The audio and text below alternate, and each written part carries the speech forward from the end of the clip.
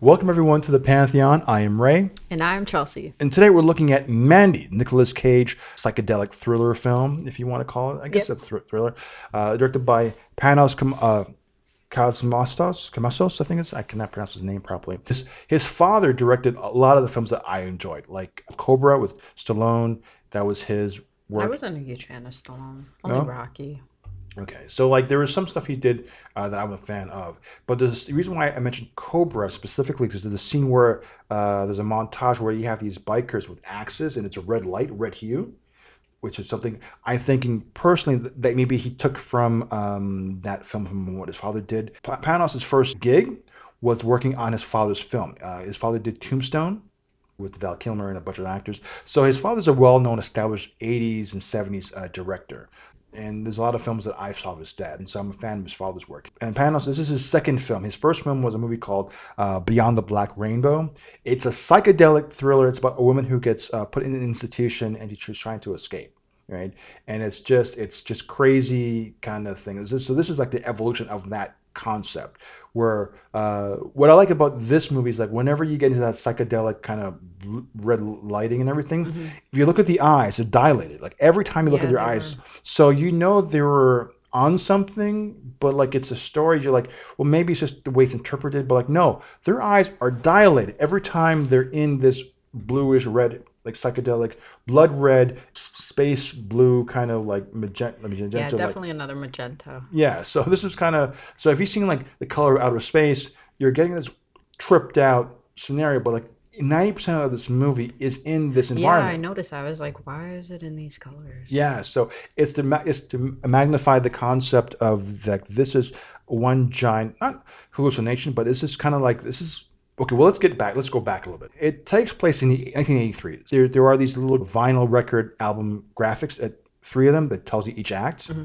So the first one says Shadow Mountain, so it's 1983. So you know it tells you 83. He's on a pickup truck. And you hear Ronald Reagan giving a speech. So that kind of dates it's an era piece, right? And she has these like Zeppelin type T-shirts Yep. on. That's Andrea Riseborough's character. That's the character of Mandy. So let's get into this. The characters we have. Cage's character, he's a lumberjack or a logger. He's coming back home. He lives in the Shadow Mountains with his girlfriend, or could be his wife, Mandy. Yep. She works at a grocery store clerk, but at night she's a graphic artist. She's an illustrator. Does these amazing sci-fi like heavy metal type artwork, Yeah. right? So it's like really she's really gifted. She's an illustrator. She does these amazing drawings by pen. They live a quiet life. There's a scene in it where you realize she had some her father and her didn't have a good relationship. There was some trauma in it exist with her family and it's difficult for her, so living in this quiet life with her husband or boyfriend, which is played by Cage, was beneficial for them to have a happier life. And then the second act, which is another one that says Children of the Rising Dawn, I think it's called Oh, is that the? the flock, yeah, children. So yeah, Children of the New Dawn. Sorry, Yeah. Children of the New Dawn. So that's the next graphic we see, and then we realize there's this cult leader named Jeremiah Sands. They drive by the township, and he sees her and is enamored by her beauty. And I guess he's in his own little hippie state of mind Yeah. because again her eyes are like Definitely on di- psychedelics. Yeah. yeah, dilated. But because he's like there's like the cult leadership concept, he must possess her, he must own her because he's enamored by her and he feels that she's the object of his desire to complete him. Yeah. A deal. Well, he makes a deal with these bikers.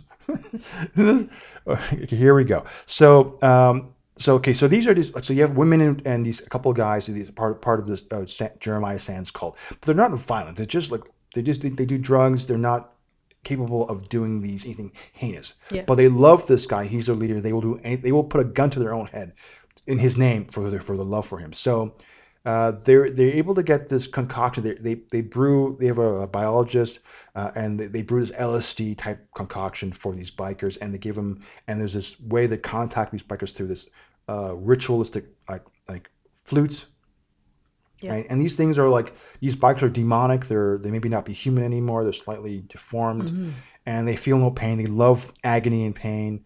and they make a deal. So they trade and they give up. They sacrifice one of their own, who was like this chubby kid, in exchange, and they give him some LSD drugs Yeah. to drink back to nourish their being, in exchange to capture Mandy for him, and bring him to them. So they do that. They also they knock out Nicolas's Cage character and they tie him up. And because Mandy's very strong-willed, she doesn't go after his advances, even though she's also psychedelically drugged Yeah. with something hallucinating to fall in love with him. And he's a musician. He plays his own songs, and she kind of like laughs at him. And her mindset is stronger than his. And as a result, he feels rejected and he feels belittled and he's angry and he lashes out because he's kind of like a child, Yeah. right? And as a result, this is a long setup. I understand that, but like the point of where this goes is it's about heartache and trauma, and it's about melancholy and loss. It's about grief. This movie is about grief, and what happened was because he was rejected by her. He kills Mandy in front of Nicolas Cage, who's tied up. Yeah. Right? They stab him with some sort of mystical knife. It was glowing Yeah. green. Yeah. So they thought he's going to die bleeding out. So that's why they leave him alone. But they burn her in a Yeah. bag. She's like hanging. Hanging from a Yeah. bag, burning her alive in front of Nicolas's Cage character. So the agony of not only being powerless and bleeding, he's bounded by like barbed wire cuffs, whatever it is. So he's bleeding out, and he's watching her scream. You don't hear the scream, but she's screaming and running Yeah. in the bag. And he sees her body like perish, and because it's cremation, you see the outline of her face, and it just goes to dust. And he sees this, and he's just anguished. And the part that I say this Nicolas Cage becomes Nicolas Cage is when he escapes. Yeah, with the bourbon. The bourbon. He goes to the cabin. This is now we're getting to the halfway through the second act. Cage goes Nicolas Cage. He loses like it's just. Well, how would you describe Cage's character in this part? I thought like he seemed like kind of subtle-ish at the beginning, but then I know that someone like one of the characters in there was like the creator of LSD. So that played a good effect on him as well. But then what like you call it the Cage effect, like when he loses his mind, it's like, yep, that's him. Yeah, And it was really good. Yeah, it's a combination of like he's experiencing a great deal of grief, but as the grief is settling in, the anger and rage and fuel of rage is increasing. So what you're seeing is a tremendous feel of loss, grief, helplessness, and then it's being like a wave of emotion of rage coming in the same shot. So this sequence is, and this is the one few times where it's not in the crazy haze of red. This is actual real time, so a real like clarity. And so there are moments in the movie where you see Mandy at the convenience store. It's clarity. She's reading the books, Yep. right? And this is Cage like dealing with grief and loss, and Panos is making you want to accept the idea that you want to see that, but he does it in his Nicolas Cage rage setup, which is, I mean, when I saw this in theaters, me and the entire audience were laughing of where he just goes off. And it's great. His fist closed around the serpent's eye. Strange and eternal. I need you to get me that girl I saw. Do you know what to do?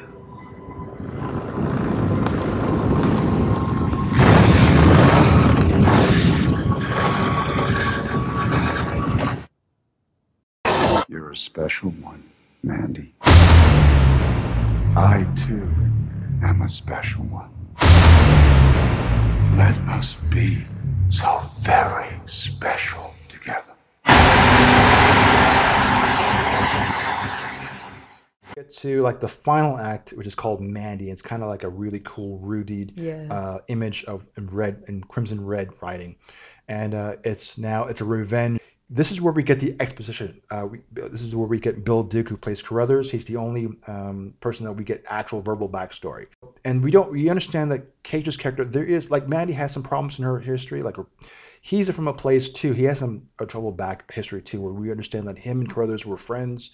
He gave him his crossbow called the Reaper, and Carruthers is kind of like this guy who hangs out in the sticks, who's just on his own, away from humanity in the city. So he goes to him. He gets his crossbow back, and then he's like, okay. He gives an explanation of who these bikers are, where they're from, what created these, like why they are the way they are, like monsters, and where it comes from, and where to find them. So he gives them a direction of where to go, and now he's on a journey of revenge. He starts to go after them. He kills one, and then as he's killing them, he sees their juice of LSD drugs or whatever this is, right?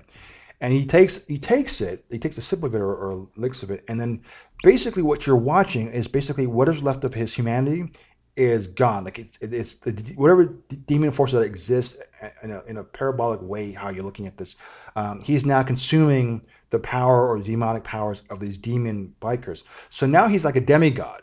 He literally is leveling up to go after everyone now. Like he is now fearless. Like his humanity is now destroyed, and it's actually shown to you. Like his human nature, whatever made him human, his fear is gone. Like he is now leveled up to a whole different level of Nicolas Cage. Yeah, definitely. Like, so, and now he's going on this quest of just like revenge. So he's going after this last the leader of the biker gang, and then the chainsaws. One is big, one is small, and it's like crazy fun to the point where you get to the bad guys. So I'm gonna stop it there. But like just the bloody trail where this goes is crazy. Like in the trailer, he's full of blood. So like this is where the blood goes into.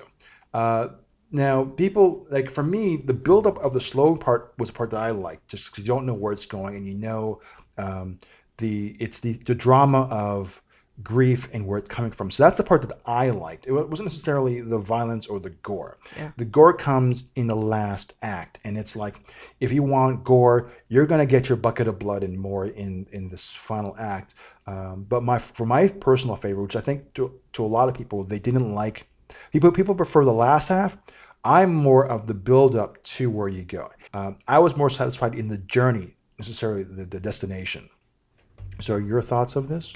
I would give it a like a 2.5 star. I thought that it was a bit all over the place in different scenes. I kind of treated it more as just like a background movie because of how like it actually felt like we were on a roller coaster or something. So it was like it'd go and it'd start picking up, and it was like super crazy, and then it would just die down, and I'm like, oh, okay. And then I would go back to doing whatever, and then all of a sudden something crazy would happen. It's like, oh my God, like I gotta watch this. And then you start watching it, and it's like, oh wow, this is great. And then it just fell again. And I was like, you gotta keep it up there. But yeah, no, I thought the chainsaw, there was a chainsaw scene. I thought that was probably like the only, well, not the only savior, but one of the saviors for towards the end of the movie for like another roller coaster pick me up. But yeah, like it was definitely 2.5. Would I watch it again? Maybe, but like probably with a crowd or something just to see everyone else's reaction to it. Yeah, I think it's a communal thing. I think you probably get more if you get more of a reaction from a community of people watching it than just watching on your own. Like my thing was like, okay, this guy's like, there's a scene where he goes after the bikers and he has an accident and he's bandaged, he's cut up, he's like tied again on the wrist, and his hands are like, they've got to be like sliced and diced, and like he can't have any like dexterity in his hands. Like this guy's pain, physical pain, he's inflicted on himself, but what he's experiencing must be overriding. Because I'm thinking, if I had this many slits or cuts, stabbings in my ribs, like how am I functioning right now? Is it pure adrenaline? Because even that, it has to wear off. Yeah. And this is before he takes the elixir of demonic possession, and to make him like I call it a demigod because I don't know what else to describe him, what he goes through. Like his brain just pops and he just becomes whatever his humanity is now gone. Yeah. Like it's legit, you know. Like even when he gets to Jeremiah and he goes like, I am your God. You know, it's like, yeah, this is like next level Cage. This is just like everyone has lost their mind. I mean, everyone's eyes, except for Cage's eyes, I think it is like dilated. They're like, it's just big black like pools of black frying pans. Yeah, and it's just like, so you're wondering how much of what we're seeing is legitimately actually happening. And because I'm sure if you were outside looking in, the reality of it, I'm sure is not as crazy as this is looking. But if you're in this psychedelic state, it's got to be just a trip. And it's, I think, just the idea of having this constant psychological trip throughout this entire ordeal, along with the violence and the grief and the bloodshed, is like it's like to the nth degree of like how far can we push the madness of what we're watching. Now, do I think it's crazy over the top? I don't think it's that crazy. I'm totally digging the idea that okay, yeah, this is about grief, and because the movie doesn't relish or not saying glorify it doesn't like enjoy the violence, but the violence is necessity. It's a Yeah. necessity of it, right? And it's fueled by the knowing that on the downside of it, there's going to be a tremendous amount of loss and grief, and that's what fuels the rage.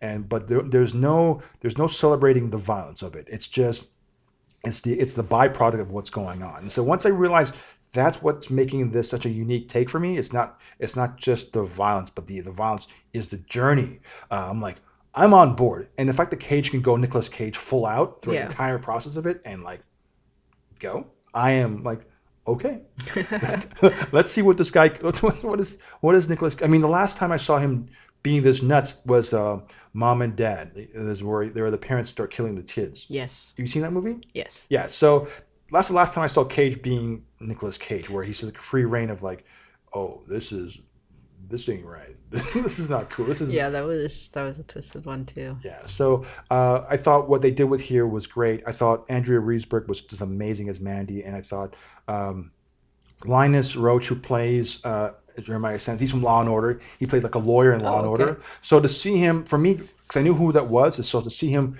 play a character who's so reserved and civil, and to play this character was like looking at, because he was like Buffalo Bill from Sense of a Lambs meets like I was almost saying Marilyn Manson, Charles Manson.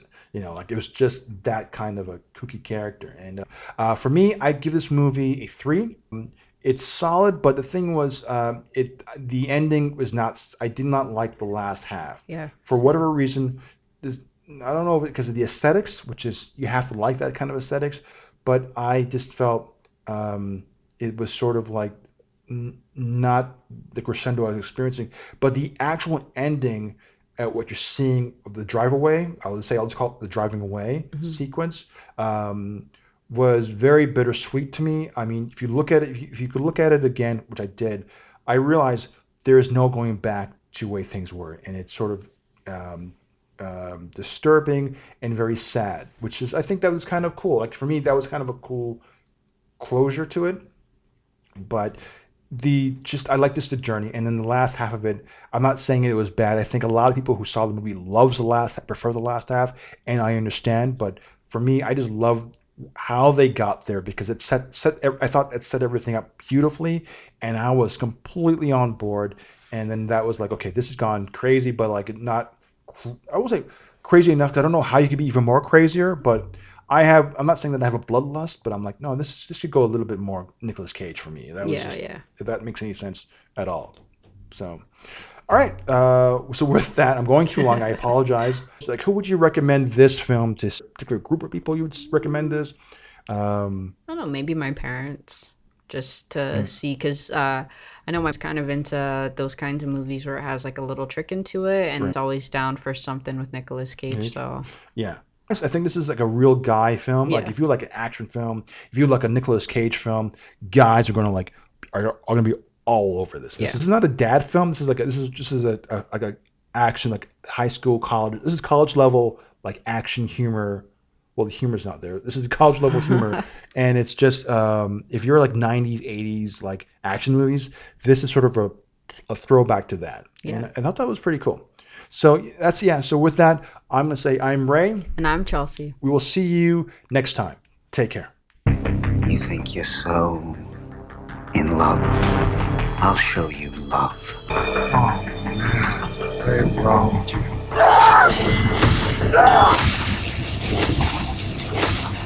You exceed the cosmic darkness. It glowed from within, strange and eternal. So what you gonna do with that thing? I'm going hunting. So what you hunting? It's crazy evil.